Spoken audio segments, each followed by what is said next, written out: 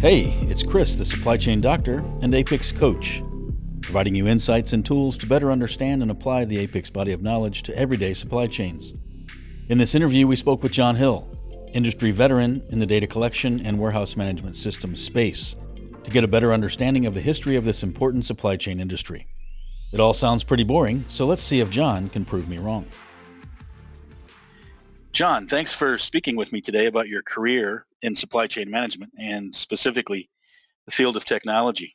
When I first met you many years ago, you were doing the WMS / data collection road shows for what I think was MHI. It may have been different back then. I was thoroughly impressed with your knowledge and your presentation style, and I used many of your ideas and probably even some of your content over the years to help educate and sell people on warehouse management systems. So John, what I want you to do is just kind of take me back to kind of where you got started, how you got started in the field, and which I think is now, we call it WMS, but back then it wasn't. I think it's over 40 years ago, if I'm correct. Is that right? Well, close to 50. Okay. And thank you for having me, Chris. It's just a pleasure to have you here. As I said, I'm a big fan of understanding. I've been very fortunate in the WMS field and in my career, and I just like to learn the history of it. That's what we're doing here. So you started, well, I think you went to university. What was your degree at university? Yeah. Industrial psychology. Industrial psychology. Interesting. So I have to be careful about the questions. I have to be careful about the questions I ask. Well, I was told at the time that I would never get out of the university unless I majored in engineering. Being a brash young 18-year-old, I said, I can take any course and do all right. And so I wound up doing industrial psychology, and it's lived with me my entire career. And where'd you go to university? Princeton. So that is an interesting place, obviously well known, but last month I did an interview with a gentleman named Ken Ackerman. Oh, I know Ken very well. Yeah, he's one of the founders of Work, and I didn't realize he also went to Princeton. So there must be something in the water. I don't know. It had to be, although he's much older than I am. And well, I joked with him that maybe I didn't realize you, but now it's two people. You and he are competing with Jeff Bezos for probably the most popular logistics alumni from Princeton. I would guess you're right, but I won't speak for Ken, but I certainly am trailing Jeff. Sure. Now, why did you end up going to Princeton? It had to do with, back in those days, if you were doing well in secondary school, it wasn't too hard to get into a university. And I was playing in a schoolboy hockey tournament on the Princeton campus, whenever that was, 1954, during the Christmas holidays. And Princeton has one of the most idyllic landscapes of any school I had even been thinking of. And once I was there, number one, we won the hockey tournament. And number two, I was overcome by a real strong interest in attending the university. And so I called my advisor at my high school and I said, could we switch this from Yale to Princeton? And he said, yeah. And that's how I wound up there. Well, I know they take relatively smart people, so it gives you some credibility there. No, they're good universities, either one. Yeah, you bet. So how did you get involved in, well, I called it, in my introduction, I called it supply chain management. My understanding is it probably wasn't called supply chain management 40 or 50 years ago. So how did you get involved in physical distribution, logistics, or supply chain management? Well, I came by way of the automatic identification route. And I had a hand in putting together, as a role player, a company called Computer Identics, which pioneered the use of barcoding and laser scanners back in the late 60s. And it became very quickly obvious to us that, in effect, a barcode scanner is little more than a novelty unless it's got some brains behind it. And that led us into doing systems with that technology. albeit some of them primitive. And that led, and we'll talk a little bit about the path I followed, but it led me into the world of material handling and warehousing and distribution and logistics. And that's many years ago now, but I've never for a minute not enjoyed the dynamics of the industry and been very much engaged along the way. Well, I just listened to a webinar that you were actually on, and I think you said the supply chain execution systems concept's been around since 1975. We didn't even call them supply chain then. We called them warehouse management systems. Okay, even back then. Okay. And I got it. way ahead of supply chain execution systems. And there's a side note here.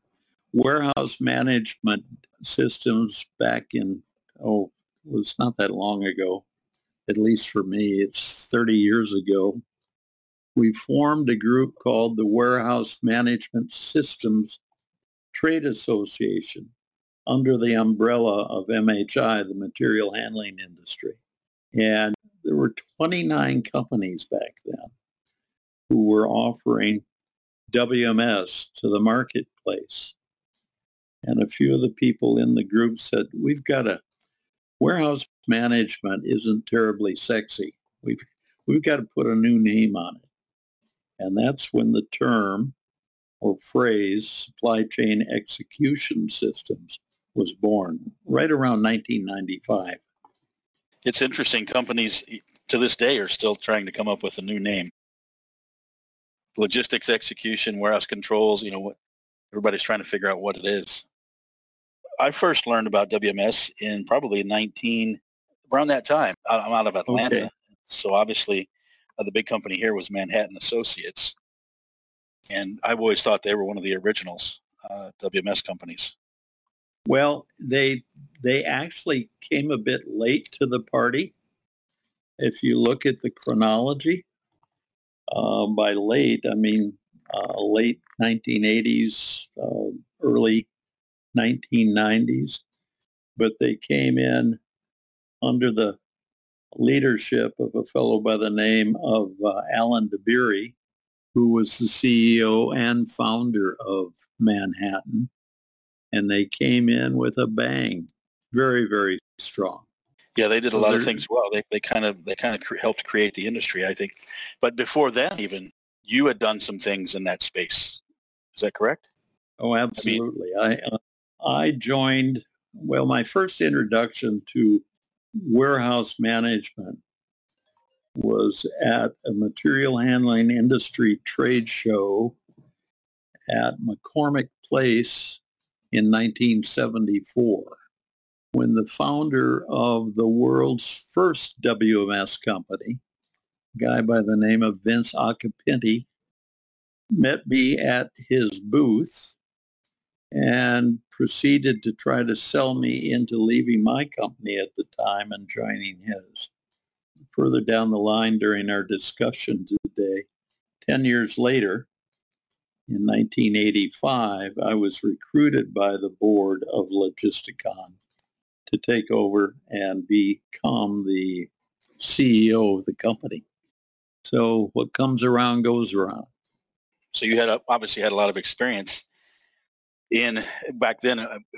Everything was focused on data collection, probably. That was a big part of it. Well, it certainly was. But it's interesting. I have a quasi mantra, which is basically that the best decision making is executed on the basis of events as or before, not after they occur. Responsive systems provide discipline and control based not only upon plans and performance goals, but also upon the dynamics of actual operations. I wrote that for one of the trade magazines in 1976.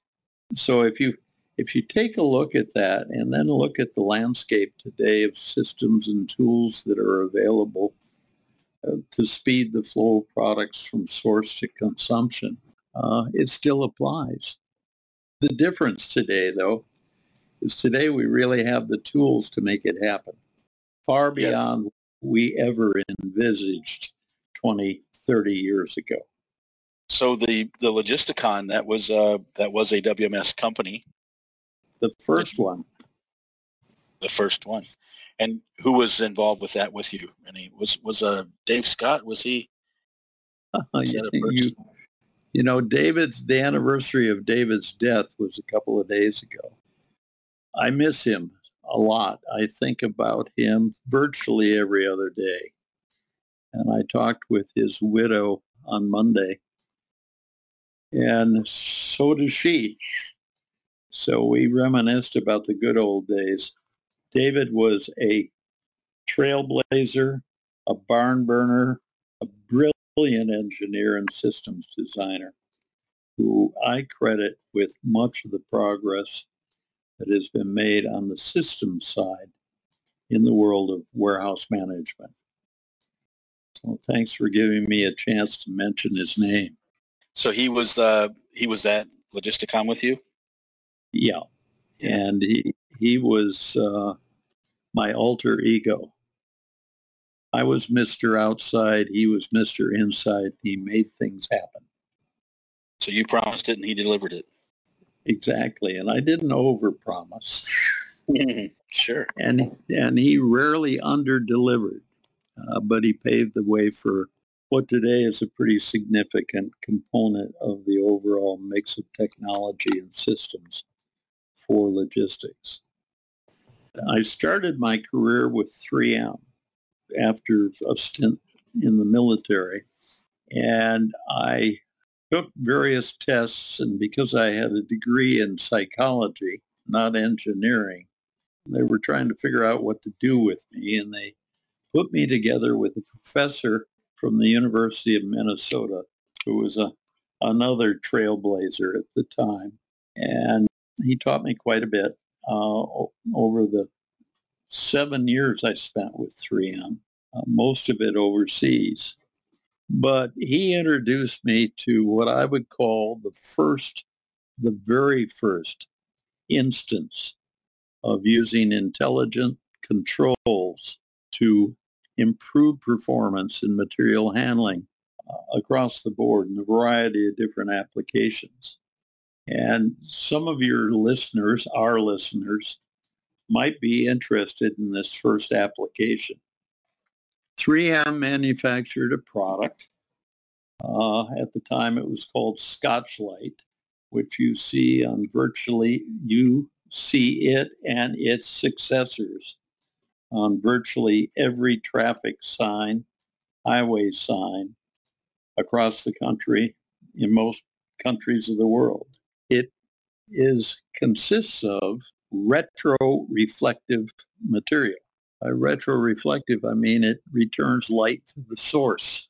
And at 3M, my mentor was tasked with figuring out a way to identify packages and cartons moving in warehouses and distribution centers to eliminate the need for some person sitting at a keyboard to read a label on the carton or the package and key enter the sortation destination, in other words, a shipping dock, for example. And he came up with this concept using retroreflective tape, about an inch-long piece of it, which could be applied to given locations on the vertical spine or axis of picked carton. Each location on the carton spine represented a specific sortation destination, for example, a shipping dock. In a warehouse, once picked and taped, the cartons were placed on a takeaway conveyor that led or fed the shipping docks. Then we installed photocells at a height equivalent to that of the tape on the spine of the carton in advance of multiple sortation spurs at a height unique to each spur. When a photocell detected the reflective tape, it fired a solenoid which then triggered carton sortation off the conveyor to that destination. Our first customer was the Kroger Company. And over the next several years, hundreds of companies around the world used the same approach to eliminate keyboards, reduce the number of keystroke errors, and improve throughput throughout North America. Now that's a pretty simplistic, primitive use of technology. But back then, this is mid-60s, it did revolutionize a major component of warehousing, that being sortation. Yeah, I was going to say that sounds a lot like shipping sorters and getting things efficiently moved out. That was 1960s. I recently listened to another podcast. One of my colleagues, I guess this week is the birthday of the celebration of the invention of the UPC code, barcode. And it's interesting. I think they mentioned Kroger as well. So it sounds like Kroger was pretty involved in logistics and supply chain back then. They had an industrial engineering department back then, and I suspect they still do, that was not on the bleeding edge, but the leading edge of technology application. And the whole focus, at least at the time, was to improve throughput without undermining accuracy and overall performance in a warehouse or distribution center. I moved from 3M because I was intrigued by this whole business of being able to use some type of scanning device in an industrial application or industrial environment. And went to a company called Computer Identics, where the technical team invented the world's first laser-based moving beam scanner. And they installed it at the Buick division of General Motors to read, and for the techies among you, close your ears, a 4-bit, i.e. data points, black and white label, and feed the data contained in those 4 bits to a DEC PDP-8 computer with a whopping 8K of memory. And we finally sold. Actually, we didn't sell. We leased because it was new technology and Buick wanted a way out if it didn't work. Leased it to Buick.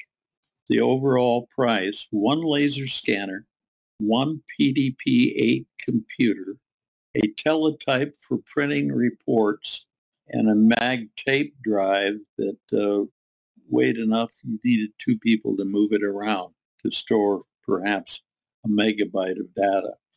Now that 8K of memory and the scanner were tasked to count transmissions by type.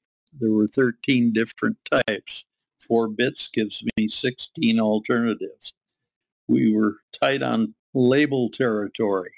During that thing, and this is the point I wanted to make, Chris, I learned something that has stayed with me for the last 50 years. And if you'll indulge me, let me tell you the legend of Joe Kleinkemper. Joe was the second shift, the swing shift supervisor at Buick. We were getting considerable pushback from the second shift workforce on the barcode initiative. It was a mystery to them, and it gave them pause vis-a-vis what it was going to do to their jobs. While brainstorming with Joe one night, I said, what can we do to assure them that the barcode system isn't going to do anything but give them more credit, the right kind of credit, for the work they're doing? And he said to me, is there a chance that you guys could print up a bunch of those barcode labels, little rolls of labels, perhaps 10 or 15 labels to a roll? I said, what are you going to do with them? And he said, what I'd like to do is we brief our workforce every night. And at one of our briefings, I'd like to hand those rolls of barcodes out and have you come and explain what they're being used for. Within a week, or probably even less than a week of that meeting, every man, woman, and child in Flint, Michigan was wearing a barcode on their front side, on their back side, on their foreheads, and what have you. His idea just went through the plant with such alacrity that we got there obtained through that initiative, which he created, total cooperation of the workforce for the barcode program that we were implementing. Obviously, I've never forgotten that. It's Yeah, been critical to every project that I've been engaged in. what I take away from that, John, is that even today, 2020, when you talk about putting warehouse management technology in a warehouse, the labor, the people they can be resistant because they think it's going to eliminate their job or so. I think what you said is even 50 years ago, you were trying to sell the concept as a value add. That was neat. Well, over the years, I had a very bad habit. I blame the military on it. I smoked. And periodically, maybe every other hour, I'd go outside to light up. And guess who I met outside? 3/4 of the workforce back then. I learned more in a 10-minute smoke break than I did in 2-hour conference calls or meetings with management. They knew what was going on. And once they knew I was harmless, they suggested that, I might want to start gathering some of their thoughts on the various initiatives with which I was engaged at the time. Engage the workforce. If I leave no other message from this podcast, it's absolutely critical. If I recall from that webinar I just watched, it's very similar. I think you said you obviously didn't mention Joe, but I think engaging the workforce is one of your key takeaways from that one. So you're consistent, if nothing else. Well, thank you for that. People have to watch me at this age. Were you in the military? I didn't realize. Yeah, well, we did that back then. Well, no option, right? Isn't it? Well, very little option. And Berlin Wall went up, and that kept me in Europe longer than I had originally planned. But nonetheless, I got engaged with the use of scanners and installed the first railroad scanner on the Swedish National Railway's main line up in northern Sweden. Come to think of it, God, that was back in 1967. We weren't the only ones in the barcode business, and we certainly weren't the only ones in the WMS business. But I happened to have the privilege of being there when they got off the ground. Just to wrap up on the military, what branch of service? I was in the Army, and I wore plain clothes. Well, I've got a theory, and you're adding to my theory about the military. So being a warehouse person that I am, I find that probably 70% of the people I talk to in the warehouse management typically are former military. And I don't know if it's because they teach such good logistics skills in the warehouse and in the military, and then they transfer, or if they just teach that organizational mentality that you need to run a warehouse. Probably a combination of both. Yeah, I think it's a combination of both. I agree with you. I learned a lot in the military. It wasn't a waste of my time. Sure. By any stretch. Well, for any of my students, the listening or future students, they'll know when we talk about logistics, I always start off that it's basically was started by the military. If you look at anything to do with it, moving people, moving the food, moving the resources to the war fronts. It's kind of where a lot of this got its start. We have a number of good magazines that cover our industry.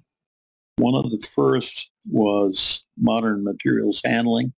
That publication was started by a former senior officer from the U.S. Army who got involved with logistics during World War II, and his first publication was called The Palletizer. That and $2 will buy you a copy of USA Today. Well, palletizers are still, John, they're still popular today. That's robotics. You bet they are. You bet they are. Putting things from the conveyor to the pallets and easier for the people. So you just reinforced my theory on the Army, military, and the logistics. So you're one of my data points. Thank you. You can call me anytime. After we did the work with our friend Joe Kleinkemper at Buick, it became obvious that we needed a broader platform to talk our game, and we banded together. And I think this is important, at least from a historical point of view, with 5 other companies and formed a group called the Automatic Identification Manufacturers, called AIM today, and it operated under the umbrella of MHI, who's, among other things, is a treasure trove of information for material handling generally, and the proud sponsor of the ProMat and Modex show. About the time that we formed AIM, we put an article in another magazine called Material Handling Engineering. It's now called Material Handling and Logistics, in which we said, this was 1974 still, the trend in item coding is towards miniaturization. The use of such micro-encoding will permit assignment of a unique number to any product whose value warrants tracking, whether it's an automobile or a shipment of caviar, in plant or across the country. And we made the prediction that within the next 10 years, that's from 74 forward, such product coding would become commonplace and in fact be standardized. Now, I'm not quite sure that the 10-year prediction was on the money, but it was close. And the importance of that little excerpt from the article was the standardization component. Without standardization, back then I doubt that AIM automatic identification member companies' total sales reached 3 million. I just read yesterday that the market is now projected to grow to 100 billion by 2025.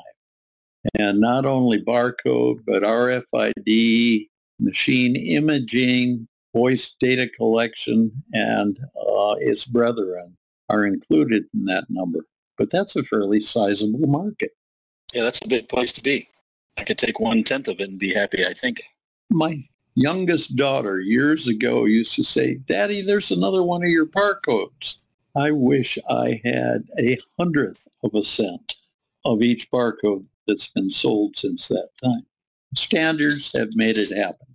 In the pre-call, I was talking to you about a slightly different topic, John, the containerization, which is, again, one of my interesting concepts that I like to study. And that's really what revolutionized that. That industry was just, they have ISO standards for 20-foot, 40-foot containers, and obviously all the fastenings and everything.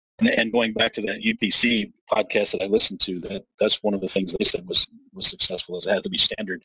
They didn't want it to be store specific or manufacturer specific. It had to be generic across all industries and all different types of stores. Yeah. I agree with you. And then that's where companies like that are still popular today, Atlanta based now, NCR, those types of companies, that's kind of where they really got their starts back in the UPC and the barcodes of the 60s and 70s. It's just neat to see that, and they're still around. So another, just for my any students that might be listening, as I said, John, I teach supply chain management, and a key concept, depending on what you're studying, is AIDC, automatic identification and collection, automatic identification data collection. And you had mentioned AIM, so I assume that's related. But just for any students that listen, that is a key topic, and this is an actual practitioner's perspective of it. So you were involved in that organization as well, AIDC or AIM, which was it called? You said I was one of the founders. The founders, and is it still active? Oh, absolutely. AIM is its own organization today. Its website, it's amazing what comes out of my older head. It's aimglobal, one word, .org. And it's obviously global in its breadth. Well, I think that's probably where I met you. And again, I can take half of what you've been talking about and go back 20 years maybe.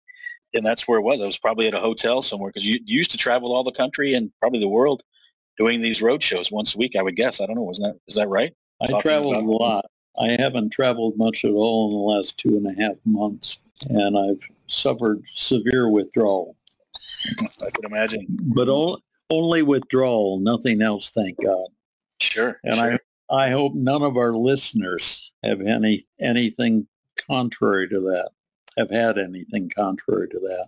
But that was a big draw back then. I mean, anything data collection, it was kind of the birth of the warehouse management systems were evolving, becoming I don't want to say standard, but becoming mainstream. And you were kind of on the tip of the spear. I mean, you talked about Logisticon, which I always thought Manhattan or McHugh Freeman were the originals, because, that's when I came of age, was the 90s. Right. And that's what I knew. So I just assumed I'd heard being Atlanta, I'd heard all the stories about Manhattan and what they'd done. To your credit, you probably heard a lot about it at Georgia Tech. Correct. Yeah, there's a seat endowed there. But I recall there was also Catalyst was a company. Catalyst was there. EXE or Dallas Systems. Oh, yeah, they were subsumed by another organization. But literally, at our start with the WMS group under the MHI umbrella, we had 29 companies within the first year of that organization. And there were probably another 150 companies who didn't join at that time, who were also offering the technology for similar purposes or applications. I worked at Accenture for a while, and that's when we were Anderson Consulting, so we were doing a lot with the big players. That's what I said, McHugh, Manhattan, and Catalyst. But I remember even back then, John, Gartner had the ratings and everything, and there were 150, 200 plus companies in the space. And I think today there's probably still as many. It's interesting to see, but they're not as well known as they used to be. Thanks for listening to the first part of this multi-part series. If you're interested in APICS certifications, there's a YouTube video where you can learn more about bootcamp style workshops at Georgia Tech. Search on APICS Bootcamp Courses Informational Webinar. If you're in the North Georgia, North Alabama, Chattanooga area, check out the traditional class formats offered by the University of Tennessee Chattanooga Center for Professional Education Supply Chain Academy. Optionally, the APICS coach can bring supply chain certification workshops to your company. Just send a note to Chris at apicscoach.com.